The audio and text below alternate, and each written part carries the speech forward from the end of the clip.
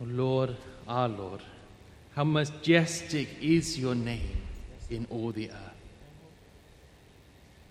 Pray, Almighty and merciful Father, that you would grant us this, that this evening we might open your word and understand it, that you would show us in your word your Christ and the great salvation we have in him, and so strengthen and deepen our faith. And now, may the words of my mouth and the meditations of all our hearts be ever acceptable in your sight, O Lord, our rock and our Redeemer. Amen. Well, last week, if you remember, we ended the section of Hebrews with a very big and important exhortation. He said we are not to neglect what he calls such a great salvation. But let me tell you that sometimes that is harder than it seems, because it is a hope in something that we do not yet see. Sometimes that means that we miss how great that hope is and how sure the salvation is. I mean, look at ourselves. Do we seem to the eyes like the brothers of Christ, like those who share in the glory of the sons of God, those who are the heirs of the kingdom of God itself? Well, not really, right? In fact, when we look at ourselves, we're more likely to see a group of misfits, a ragtag band of outcasts, people all too easily trampled upon by the powerful of this world. And that doesn't really inspire us to persevere in Christ that much, does it? We have to somehow bridge the gap. We have to somehow, whilst we are still here, know about the glories of the great salvation that is to be ours, so that we can hold firmly to the end. And this is a gap that today's passage from Hebrews helps us to bridge, as it first shows us how great our salvation is, and then how sure the great salvation is. So how great is our salvation? He opens here by helping us see that our salvation results in nothing less than restoring man to rule and dominion over the world to come. Forget about those cheesy cards with angels pictured administering the kingdom of God as they play on their harps and sit on the clouds. The world to come is not subjected to angels, but to man. Verse 5, he says, "For it was not to angels that God subjected the world to come, of which we are speaking." And he proves his point by quoting from the psalm we sung earlier, Psalm 8, that marvels at how the very God who has created the marvels of the heavens cares so very much about man. Verse 6, "It has been testified somewhere, 'What is man, that you are mindful of him, or the Son of Man, that you care for him? You made him for a little while lower than the angels. You have crowned him with glory and honor, putting everything in subjection under his feet.'" And what is the big point here? The big point is this: yes, man for a little while is lower than the angels, but ultimately he has rule and dominion over the whole earth. As verse 8 continues, "Now, in putting everything in subjection to him, he left nothing outside his control." Does that sound familiar? It should sound familiar, because it's exactly the same thing as we heard in our Old Testament reading from Genesis and chapter 1, where we heard that God created man to have dominion over his creation, over the works of his hands. Ruling the world is central to God's purpose in creating man. However, as verse 8 rightly continues, at present we do not yet see everything in subjection to him. So what went wrong? Why do we not see it? Well, between Genesis 1 and us today, there stands the spectre of Genesis 3, sin, and with it, mankind's fall from power and dominion to being under power and dominion of someone else, namely the devil. and the curse of death. But sin in the fall doesn't mean that God has abandoned this great purpose for man. But what it does mean is this. It means that if God is going to fulfill his creation purpose for man, if he is going to give man dominion over the works of his hands, he will have to save man first. We need first to have that very great salvation of which we are speaking. One way to see it is to look at Jesus. If you look at Jesus, you can see the one who has gone ahead already to become what we are promised to be. Yes, for now we are still lower than the angels, and basically nothing is subject to us. But look at Jesus, who was once like us, lower than the angels, but now is above them all as Lord of all. Look at him. Verse 9, he says, "But we see him who for a little while was made lower than the angels, namely Jesus, crowned with glory and honor." Jesus now is what we were created to be. Jesus is, on your outline, the perfect man. And do you see, if you consider this Jesus who was lower than the angels but is now crowned with glory, you see the pledge of your own salvation in his footsteps. If you're following the outline, it's point 2. What does the fact that Jesus is crowned as a perfect man teach us? And I want to say that our text gives us perhaps 5 things. It's as if he takes 5 bright spotlights and shines them at gleaming parts of our great and glorious salvation. The first spotlight he reels in highlights this, that he suffered death for mankind. If you remember back in Genesis, God had warned us so sternly, "On the day that you eat of it, you shall surely die." But we ate of it. And so since then, man has surely had to die. Now think of this. Jesus, the immortal Son of God, who became man and died. Why? What was he doing? He became man. He became man who must die, to die for man. We have to die, so he became us to do it for us. As verse 9 continues, because of the suffering of death, so that by the grace of God, he might taste death for everyone. He suffers by the grace of God for us, to save us from the same.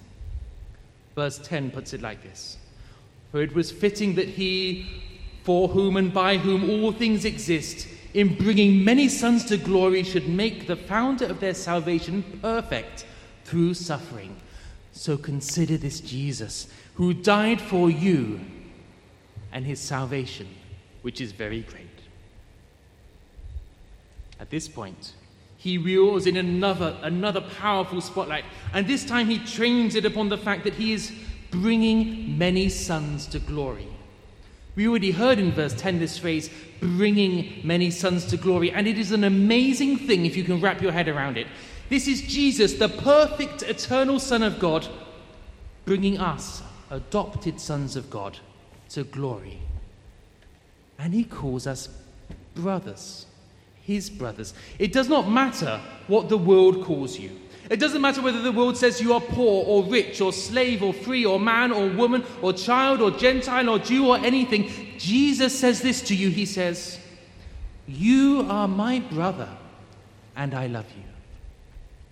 Verse 11, "For he who sanctifies and those who sanctify have one source. That is why he is not ashamed to call them brothers, saying, 'I would tell of your name to my brothers. In the midst of the congregation I will sing your praise. And again, I will put my trust in him. And again, behold, I and the children God has given me.'" Do you see this? Jesus is not just our Savior, no.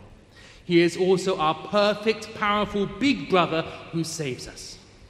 The one before whom, as we sung just now, before whom every knee will bow in heaven and on earth and under the earth, calls you his brother.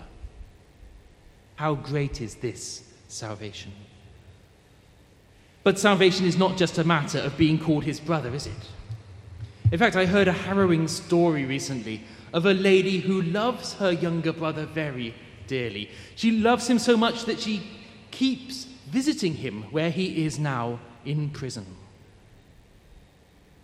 But ultimately, no matter how much she cares for him, no matter how much she treats him still as her brother, no matter how much she visits him, he is still in prison. And that's the same for us, isn't it? It's wonderful that Jesus calls us his brothers, but we need more than just that. We also need a Savior who will bust us out of our prison and keep us out of prison. And this is the next thing that he wheels in a spotlight to show us. He shows us that Jesus is the one who destroys the devil's power to enslave us. What is this power of which we speak? It was the power he had to bring our sins against us and condemn us to death eternal. It was a power to say to us, seeking after righteousness is pointless. You're a lost cause already. You're condemned long ago. Death and hell, it's not an if, but a when. The power to enslave us to lives of fear, of death, of lives that ultimately become selfish and greedy and vain. And how does he break us out of that strong power? He does not just die for us, but he dies as us. And this is an important distinction. Yes, it's true he dies for us. His death is in our place for our salvation, but he also dies as us. He becomes us in every way so that when he dies, we die too. And so the power of death is broken from us. But how can he die as us? To die as us, he has to take upon himself what makes us us, our usness. He has to bring upon himself our human flesh and our human blood. This Jesus, consider him. He is the Son of God with our own flesh and blood upon him. And when he dies, do you see, it is now our flesh and blood that dies right there on the cross. And therefore us who are flesh and blood, who are set free from the power of death and the devil forever. As the Creed puts it, it is for us men and for our salvation that he became man. Or verse 14 puts it this way, he says, since therefore the children share in flesh and blood, he himself likewise partook of the same things, that through death he might destroy the one who has the power of death, that is the devil, and deliver all those who through fear of death were subject to lifelong slavery. Consider Jesus. He did not become an angel to save angels. He became a man to save mankind. As verse 16 says, it is surely it is not angels that he helps, but he helps the offspring of Abraham. Consider Jesus. He became us to break the power of the devil over us. How great is his salvation. And just when you thought that you couldn't have any more spotlights, he brings in another one in the fourth place. He shows us that this Jesus has also offered up the perfect sacrifice for our sins. But what is he saying here? He is not just saying that Jesus is the one who died as a sacrifice for our sins. He is saying that Jesus became man to offer himself as a sacrifice for our sins. And I think sometimes we miss the wonder of that. Think about it. If an angel priest came and offered a wonderful sacrifice, who would that sacrifice be for? A sacrifice by an angel would be for angels. And so do you see, for Jesus not just to be the perfect sacrifice, but to be the perfect sacrifice offered for us, he has to become one of us. Part of the whole purpose of Christ becoming man is that he can become our priest for us in offering the sacrifice that deals with our sin forever. That's verse 17. Therefore, he had to be made like his brothers in every respect, so that he might become a merciful and faithful high priest in the service of God, to make propitiation for the sins of the people. Consider Jesus, not just the perfect sacrifice, but the one who offers the perfect sacrifice for us. It's a great salvation. The last of those 5 spotlights is this: he is also able to help us when tempted. This is a point that Hebrews will deal with a lot more later, so we'll touch it only briefly now. But it is the fact that Jesus, in becoming one of us, in suffering and dying like us, is perfectly able to hear us and help us when we go through the very same things, as verse 18 says. For because he himself has suffered when tempted, he is able to help those who are being tempted. What have we seen so far? I hope we have seen that our salvation is indeed very, very great. And I hope we have also seen that Jesus is not just the one who comes to tell us about salvation. He's not just the apostle of our faith, but he is also the one who has achieved for us salvation. He is the high priest, the one to whom we must look to be saved. As chapter 3 and verse 1 puts it, therefore, holy brothers who share in a heavenly calling, consider Jesus, the apostle and high priest of our confession. His salvation is very great. But let me tell you, knowing how great his salvation is one thing. But knowing that it is sure and certain is quite another. The one is useless unless it is sure and certain. And that's the last part of our passage, as he briefly moves from how great salvation is to how sure salvation is. And for this, he is going to give us 3 strong nails upon which we can hang our confidence and our hope. This is the first nail. Jesus has already proved that he is faithful by his works. Think about it. God sent Jesus to become man, to offer himself up as a perfect sacrifice for the sins of mankind, and he did it, even though it meant what we heard of in our gospel, the bitter agony and trial of Gethsemane, the sweat like blood, the pain and suffering of the cross. He did it. He has already proved himself perfectly faithful. Verse 2, he was faithful to him who appointed him, just as Moses also was faithful in all of God's house. That is to say, if you trust the law that comes by faithful Moses, you can also trust the gospel that comes by faithful Jesus. And in fact, you can trust Jesus even more than Moses. And this is the second firm nail that you can hang your confidence upon, because his glory proves his faithfulness. Think about what we've seen about Jesus so far. Think about the way that Jesus is now crowned with glory and honor, far beyond the glory ever given to Moses. And you will see in him God's testimony that this is my faithful son. Trust in him. Yes, Moses was faithful, but only as a servant amongst his people. Jesus' faithfulness is way beyond that. His faithfulness of a son who loves and does all that is required for his people. That's verse 3 to 5. You read it with me. It says, for Jesus has been counted worthy of more glory than Moses, as much more glory as the builder of a house has more honor than the house itself. For every house is built by someone, but the builder of all things is God. Now Moses was faithful in all God's house as a servant, to testify of the things that were to be spoken later, but Christ is faithful over God's house as a son.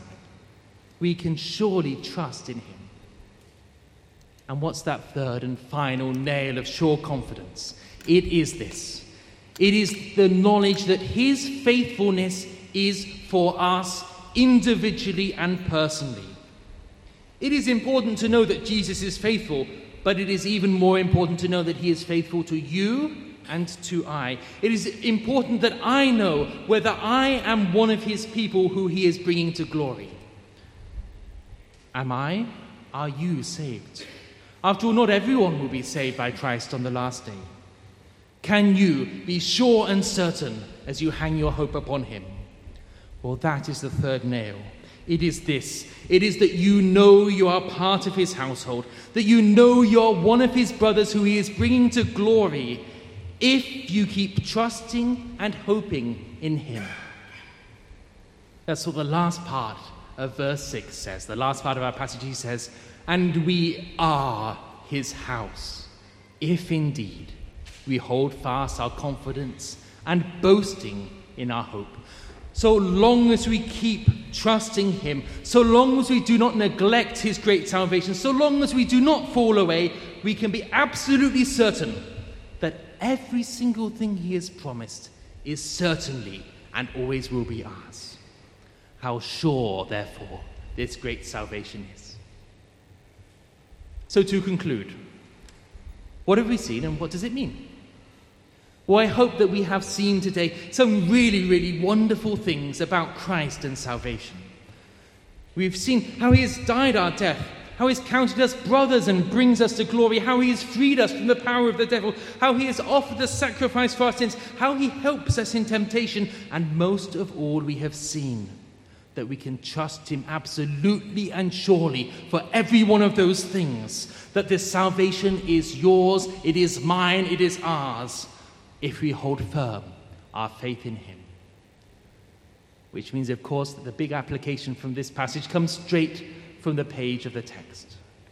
Consider this Jesus, and so trust in him. Do you feel discouraged in your faith? Consider Jesus and trust in him. Do you feel tempted to fall away back into the world? Consider again Jesus and trust in him. Do you feel sometimes that the cost of being a Christian is too much? Consider Jesus and trust in him. Hold fast your confidence and boasting in your hope. But how do we consider Jesus? I mean, in practical sense, in practical terms. Well, I think we've made a very good start today, haven't we? We've read God's word. We've considered what it says about Jesus. And so we have been, I hope, strengthened in our great salvation. In fact, every sermon, at least every Christian sermon, should do that. It should help us to consider Jesus. I think if you hear a sermon that doesn't help you to do that, you can complain bitterly afterwards. Another way that we might consider Jesus is what we'll do a little bit later. As we gather around the Lord's table specifically to remember his great death for us and the salvation it promises. It's a big part of the Lord's Supper. Consider Jesus and so trust in him. But it's not just something we can do at church, is it? We can do it at home as well. We can read God's word at home. And let me encourage you, if you're someone who has children, there's great fruit in opening the Bible with your children. Just read a little bit and help them to consider Jesus. One last thing I'd like to suggest to you is perhaps you might want to take up a very ancient Christian practice. One which you can even do in the shower. That is singing hymns. Learn some of the great hymns of the faith. Learn some of those hymns the words of which echo the very things that Scripture says of Christ and salvation, and keep singing them, learn them, so that those truths soak so deeply into your soul that they come to your lips in times of trouble. Why don't you take the bulletin home today and make a start on that? But whatever you do, let us be sure that we do keep considering Jesus, that we never let him out of our sight, so that through knowing the greatness of his salvation, we will hold firm to the end, to that wonderful day when the one who calls us brothers will come again to bring his brothers, you and I, everyone, to the life of the world to come, and to the kingdom that knows no end. Shall we pray?